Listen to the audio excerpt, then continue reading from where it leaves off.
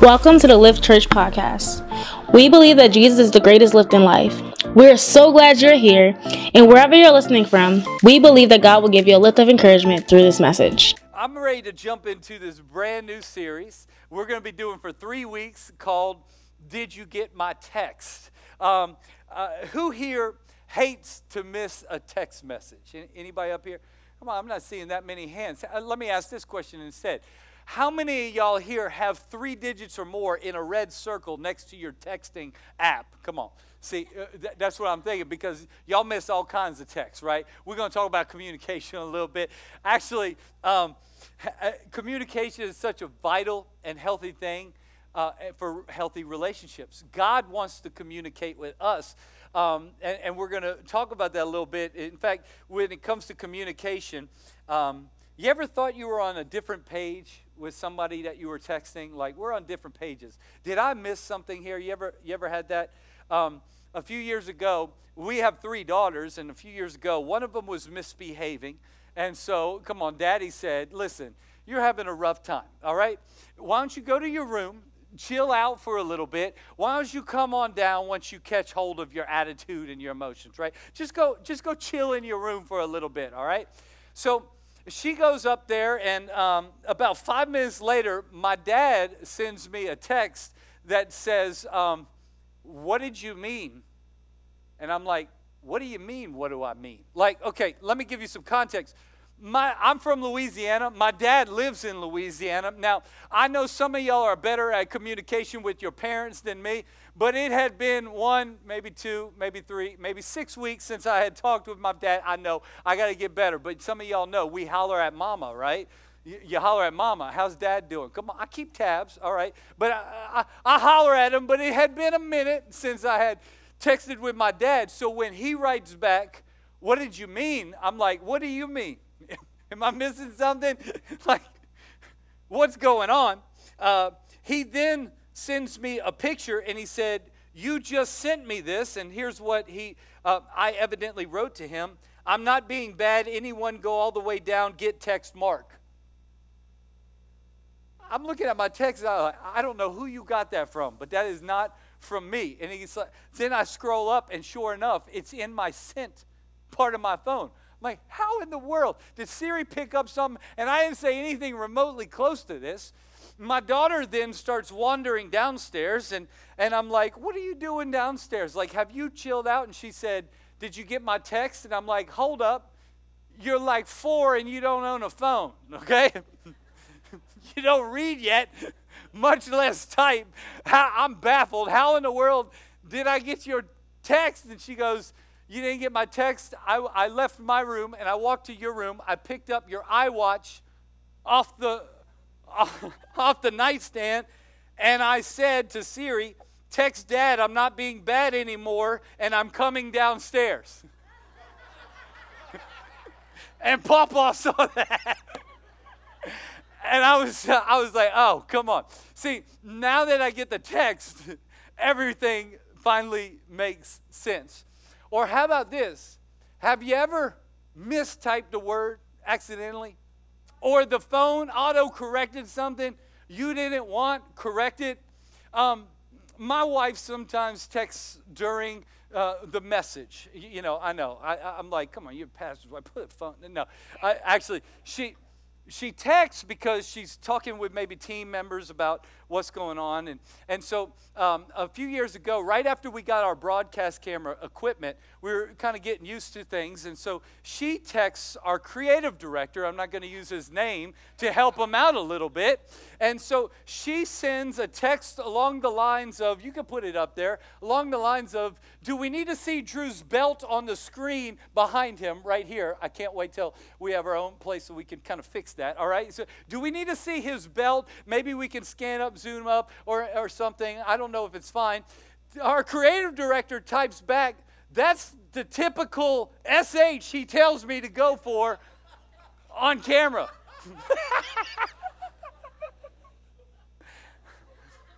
I didn't get this text while I was preaching. I get this text when I'm driving home. Siri read me my message, and I hear, that's the typical Pastor Drew tells me to go for. And I'm thinking, when do we have this conversation? Until he continues to read further on. I love my wife's response. That's fine, but I hope it's not really. And then he writes, oh my goodness, I wrote shot, not. I thought I put an O. And my fat thumbs hit an I. Which changed the whole message from, that's the shot Pastor Drew tells me to get, to that's the type of he tells me to get. Changed everything.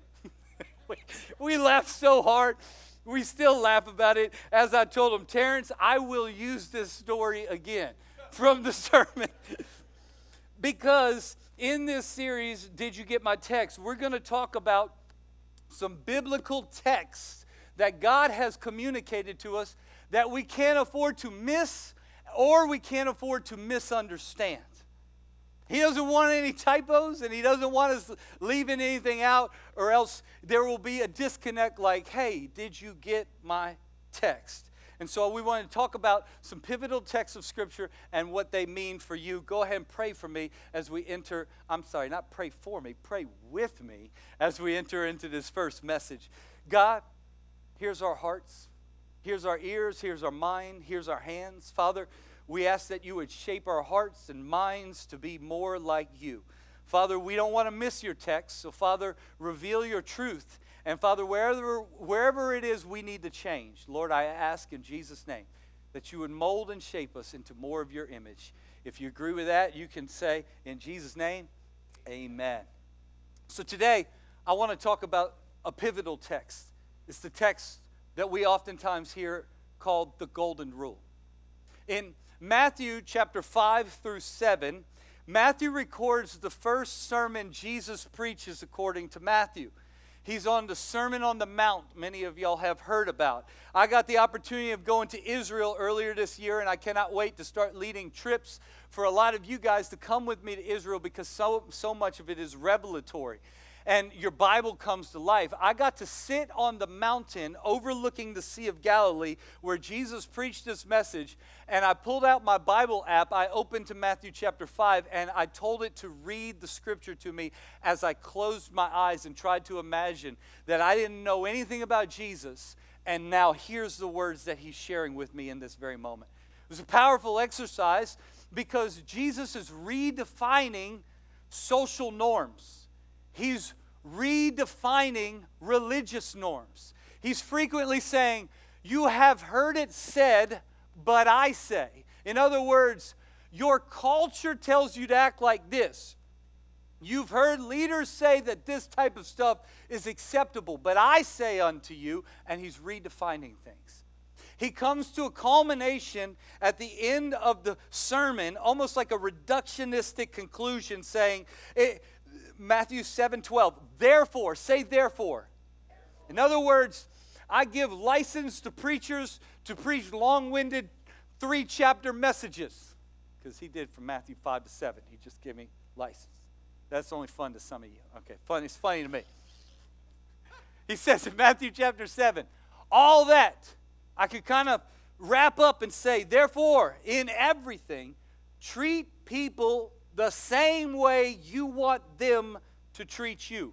For this is the essence of the law and the prophets. What is he talking about? 2/3 of your Bible is Old Testament, which means it is the law that God gave Moses to the Israelites as well as the prophets. And there were hundreds of laws to keep up with. And so religion and Jewish culture was heavy because you were always trying to wonder, did I break another law? Did I keep another law? Did I do something wrong? Is someone going to see me doing something wrong? I can't remember all the laws. And he says, this is the essence of all of this.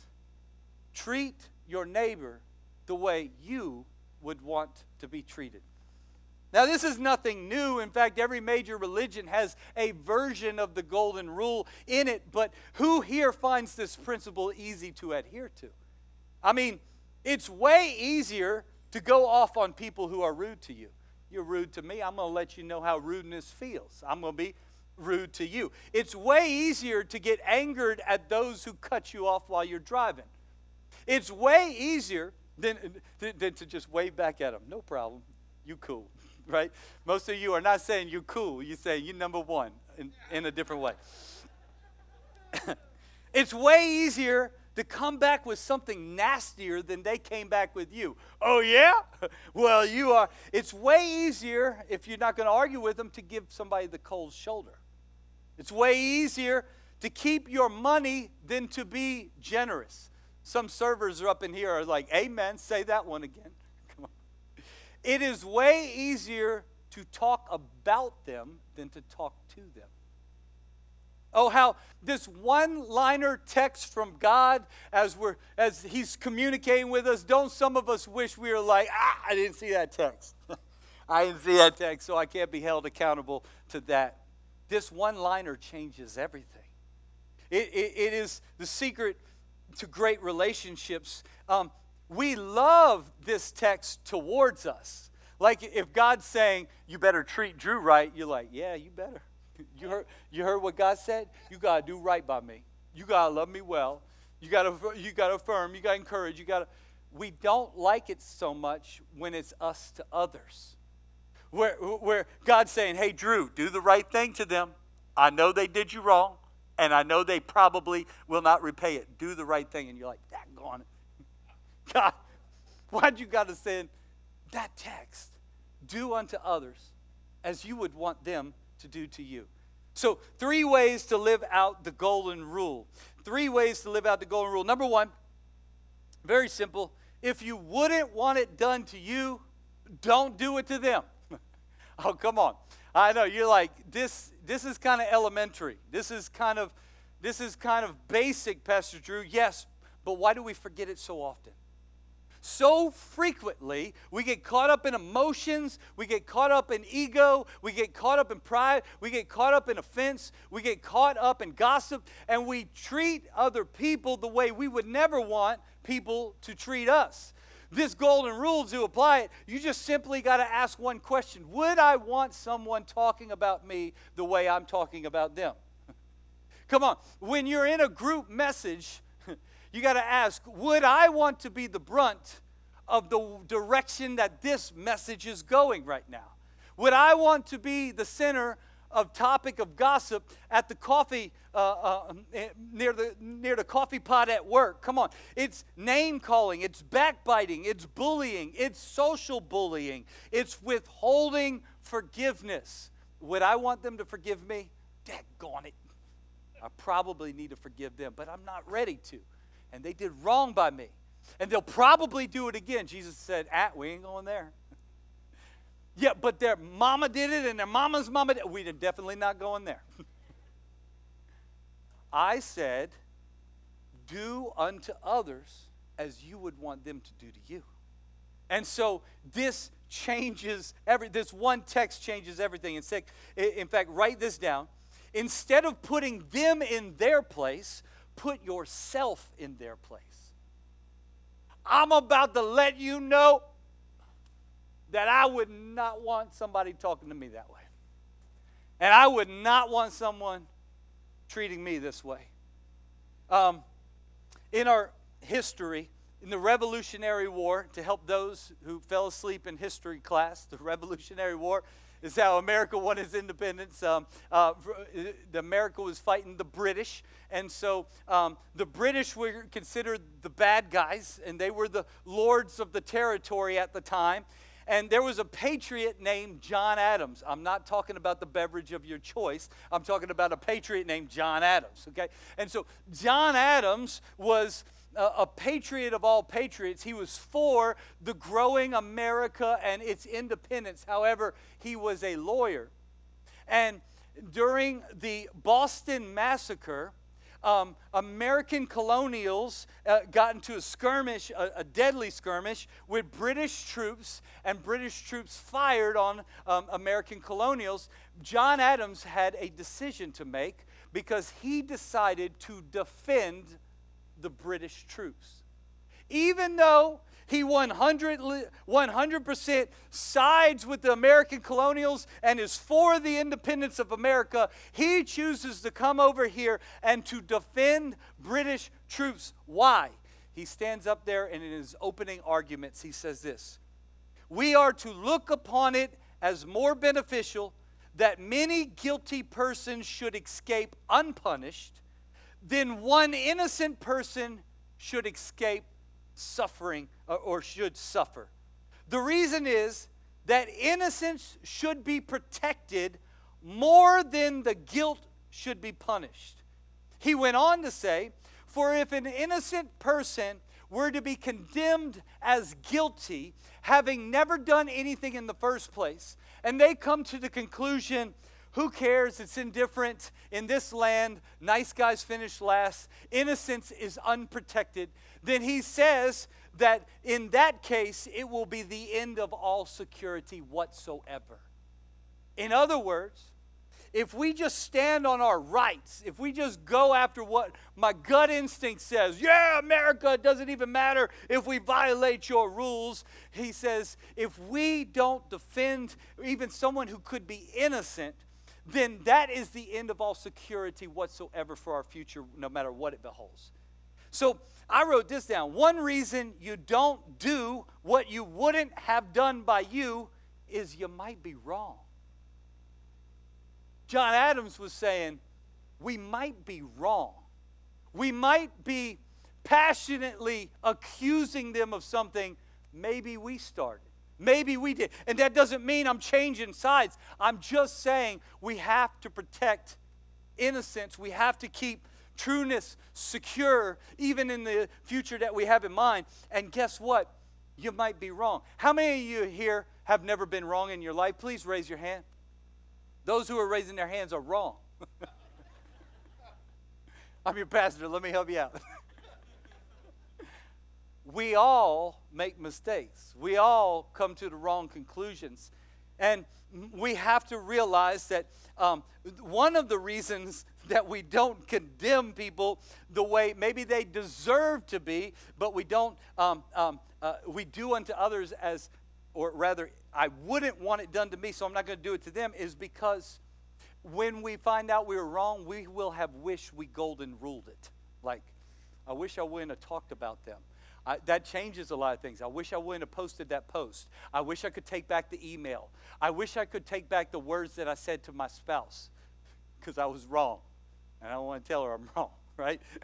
I shouldn't do to others what I wouldn't want them doing to me.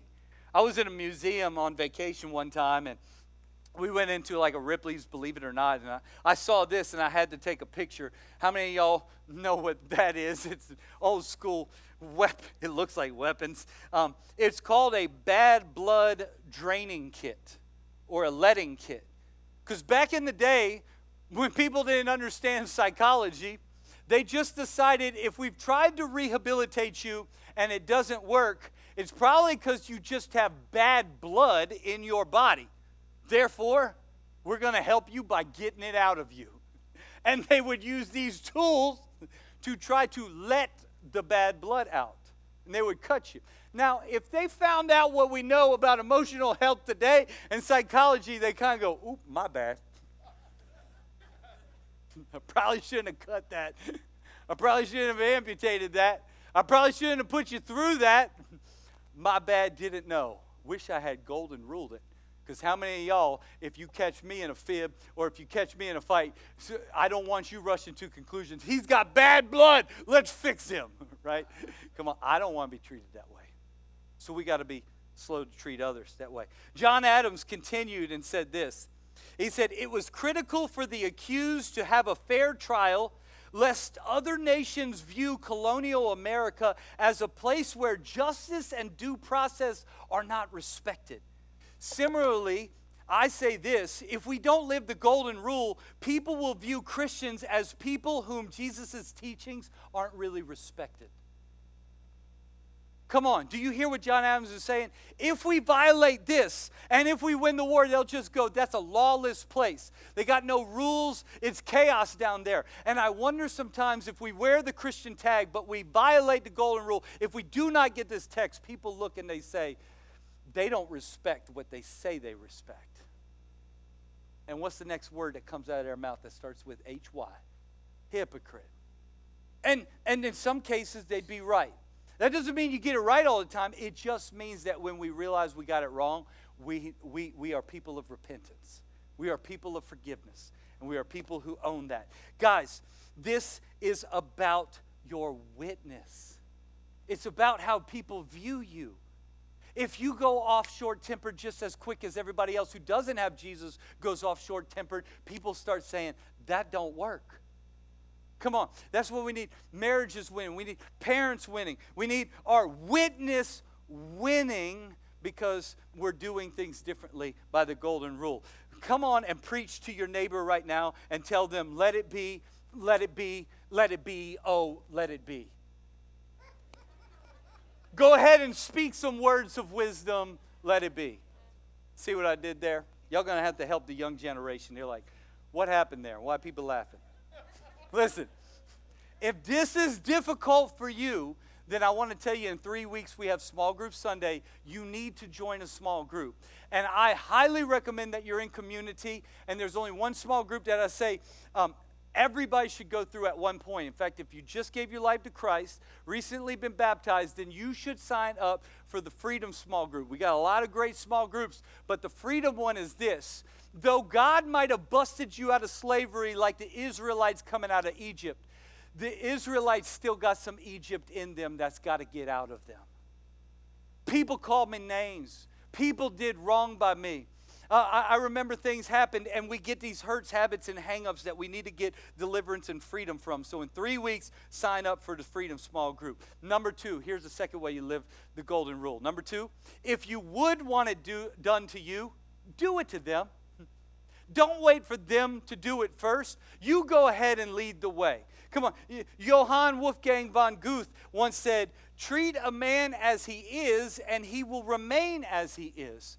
Treat a man as he can be, and he will become as he can be. In other words, treating her as she is treating you changes nothing. Treating her as she could be changes everything. What I love about the golden rule is it is often followed up by the golden result. The golden result is people will usually treat us the way we treat them.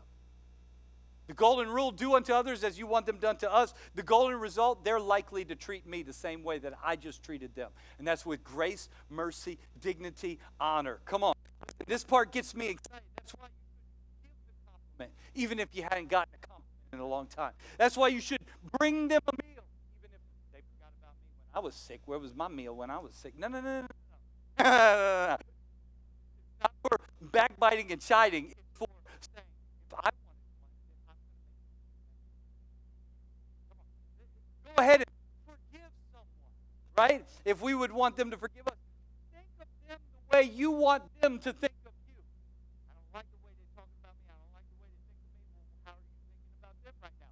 Negatively. So why don't I golden rule this thing and do to them what I want them, wish they would do to me? How about go spend time with the sick, the elderly, or the incarcerated? Because if you were in their position, you'd probably want it too. Serve your neighbor. Celebrate someone else's win wildly instead of saying, I don't know why you got that thing. Should have been me. Right? And when someone does that, doesn't that take wind out of your sail? So choose the next time you hear good news, you're like, no one's going to celebrate this bigger than me. Come on. I'm so pumped for you because I'm going to do for you what I wish somebody would do for me. Can I get an amen? You know, tell them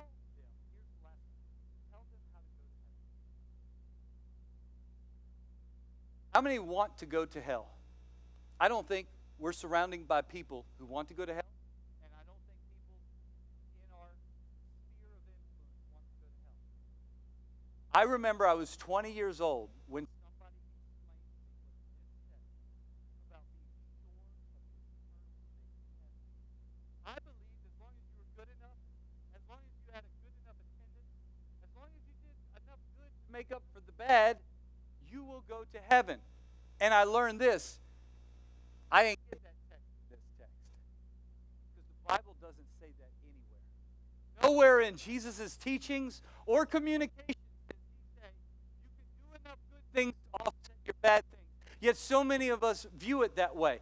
What he did say is, I am the way, the truth, and the life, and no man comes to the Father except through me. Not through any other deity, not through any other special man of God or any other thing, but through me. In other words, did you get my text? This is pivotal. This is crucial. He also said, I long for none of my children to be eternally departed from me in hell, for I am prolonging the second coming because I want all my children in my family.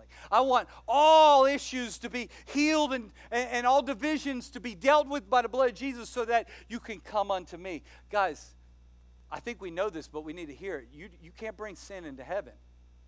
It has to be dealt with. And I could not believe that for 20 years people let me risk my life, my eternity in hell by not telling me the good news of Jesus Christ. It's what we're called to do. Would you want someone, if you were sick, terminally ill, and they had the antidote, would you want them telling you, like, I got a way to fix that. I got a way to heal that. I would want that, wouldn't you? And in the same way, do unto others as somebody probably already did for you.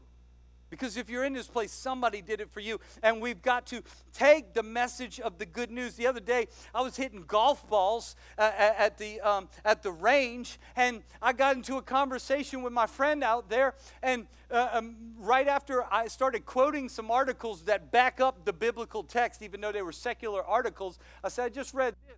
Isn't that crazy that it just dawned on them that the Bible's right? Come on. And the man hitting golf balls in front of me turns around and he goes, that's a heavy topic y'all are talking about.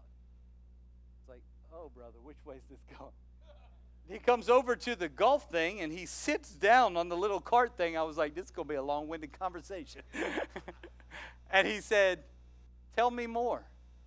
And I started talking to him about Jesus Christ and what he teaches, because he's the way, the truth, and the life, and how he brings peace and joy to your soul. And I was sharing, man, I wish you had the joy that I've got. I only got it through Jesus Christ. And I invited him to church, and you know what? 2 weeks ago, he was here. He was here. Come on. Listen, we got to tell people about the good news of Jesus Christ. The golden rule is my favorite grounds for evangelism, because earlier in Jesus' sermon in Matthew chapter 5, he said this. He said, you are the salt of the earth.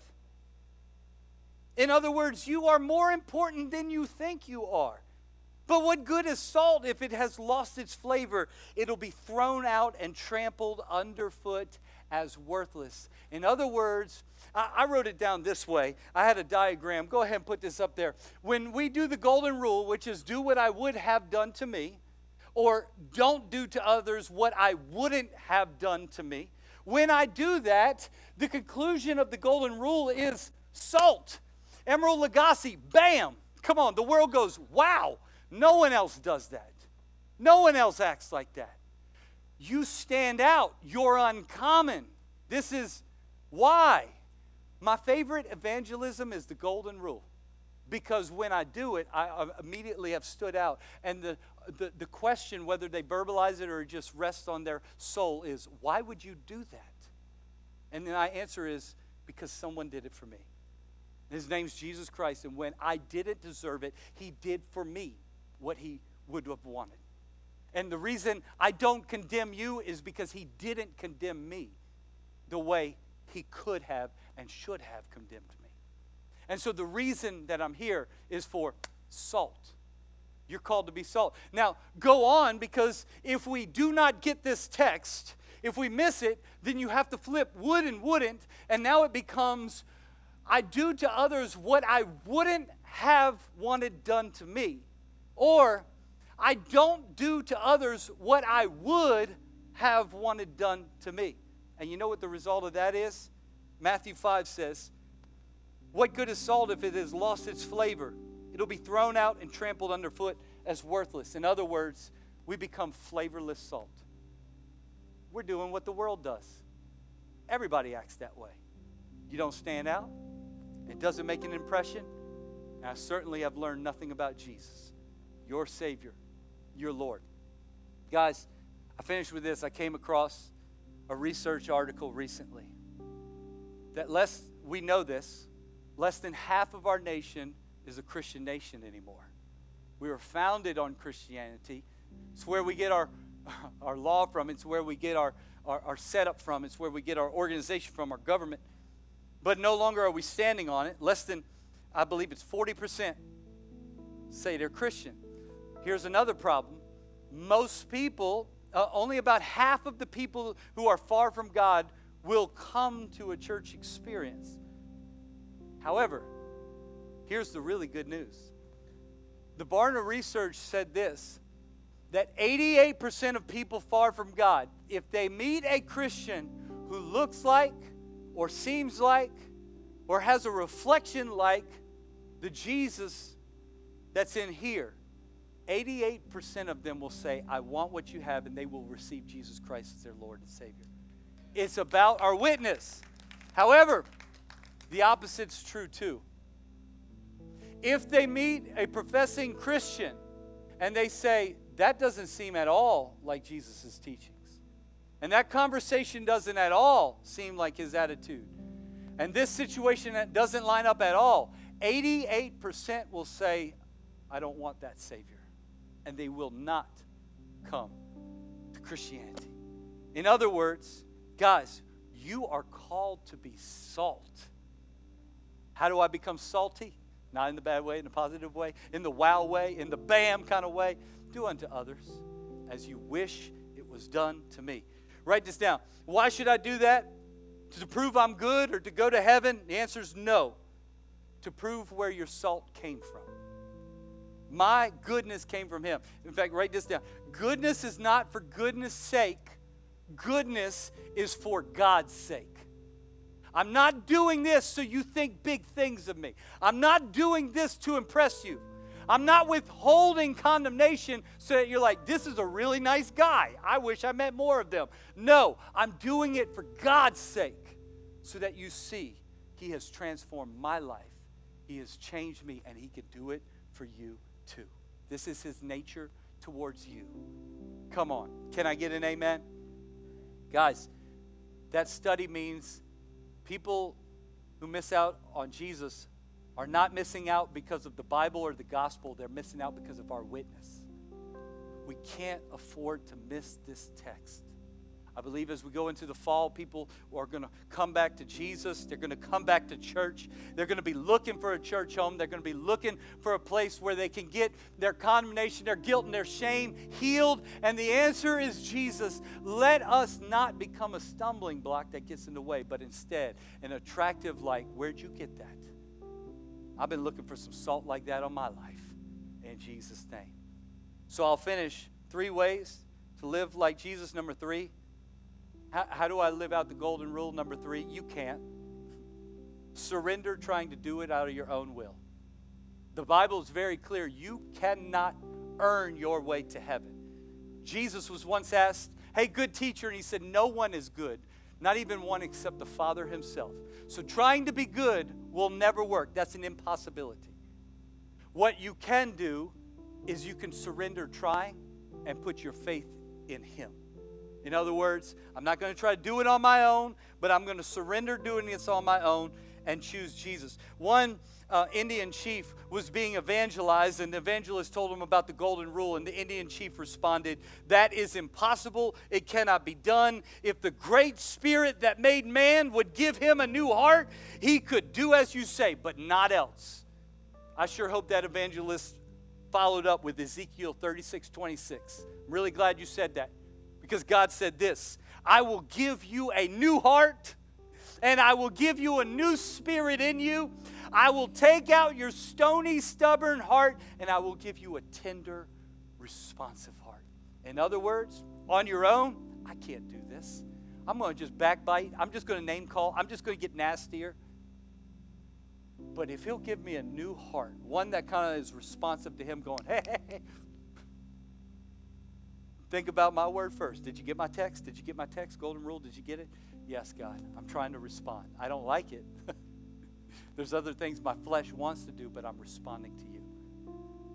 Amen. Come on, let me pray for you. God, I pray for every single person listening right now, online and in person. And I pray, Father, that you would help us do what we cannot do on our own. In fact, lay your hands on your heart as I pray over you. Father, over every single heart and soul, over every heart, mind, and soul. Father, I just pray our emotions would respond to you, our minds would respond to you, our heart would respond to you, that offense wouldn't stick in here, yet the golden rule would. That hurt wouldn't stick in here, but the golden rule would. That offense, that anger wouldn't stick in here, but the golden rule would. That pride, that jealousy, that envy wouldn't stick in here, but the golden rule will. Father, that we will live differently, and that when we do, people will say, wow, and it will be an opportunity for us to tell us the wow moment we had with you when you forgave us of our sins. God, we pray over this in Jesus' name. And while every head is bowed and every eye is closed before I leave in here, I just want to ask those who know, man, I'm far from God. I'm not right with Him, and it's time for me to get right. All those things you preached about, I did the opposite of those, and I don't have a good track record going. If you're the guilt and shame you're feeling, I want to tell you that Jesus came to wash it away under the blood that He spilled for you on the cross. God knew that every single one of us have something in common, and that's called sin. The problem is the wage of that sin is death. When you go to a restaurant and you order something, people know that there's a bill that must be paid in order to make things right. When you sin, there is a death that must occur to make this right. And if you die with your sin undealt with, the enemy says, I received that soul as payment for that death. But God doesn't want that to happen to you. That's why Jesus said, I'm going to go down there as human beings, and I'm going to live a perfect, spotless person. And I'm going to let them crucify me so that any man who puts their faith in me will be covered by innocent blood. I will pay the debt, the price for their sin, so that they can be innocent again. If you're in this place and you're like, I need that innocence. I need to be set right, and I want to start all over again a new way. I won't call you down, or I won't embarrass you, but with every head bowed, every eye closed, I don't want you to be embarrassed and say, Pastor Drew, include me in that prayer. Come on, if that's you, would you just throw your hand in the air and say, that's me. I'm going to start all over again today. For the first time or for a new time, I'm coming back to Him again today. I see your hand. Thank you so much. Come on. If you're in here, you say, I saw you. Thank you. Thank you so much. If you're online and you say, I really need that prayer, include me too. Come on, just write in the chat, include me. I'm giving my life to Him. And then I'm going to ask everybody in the room to pray this simple prayer along with me. Say it out loud, especially those who raised their hand. Say, Jesus, I give you my life. I have sinned. I have messed up. I know I've hurt you. I'm asking you to forgive me. Jesus, I believe you're the Son of God. You died on that cross, an innocent man, condemned for the sin I committed, and you took it willingly. So I want to take on your demeanor willingly. I want to take on your spirit willingly. I'm starting again with you as my Lord, you as my Savior. In Jesus Christ's name I pray. The church said, amen. Come on and celebrate.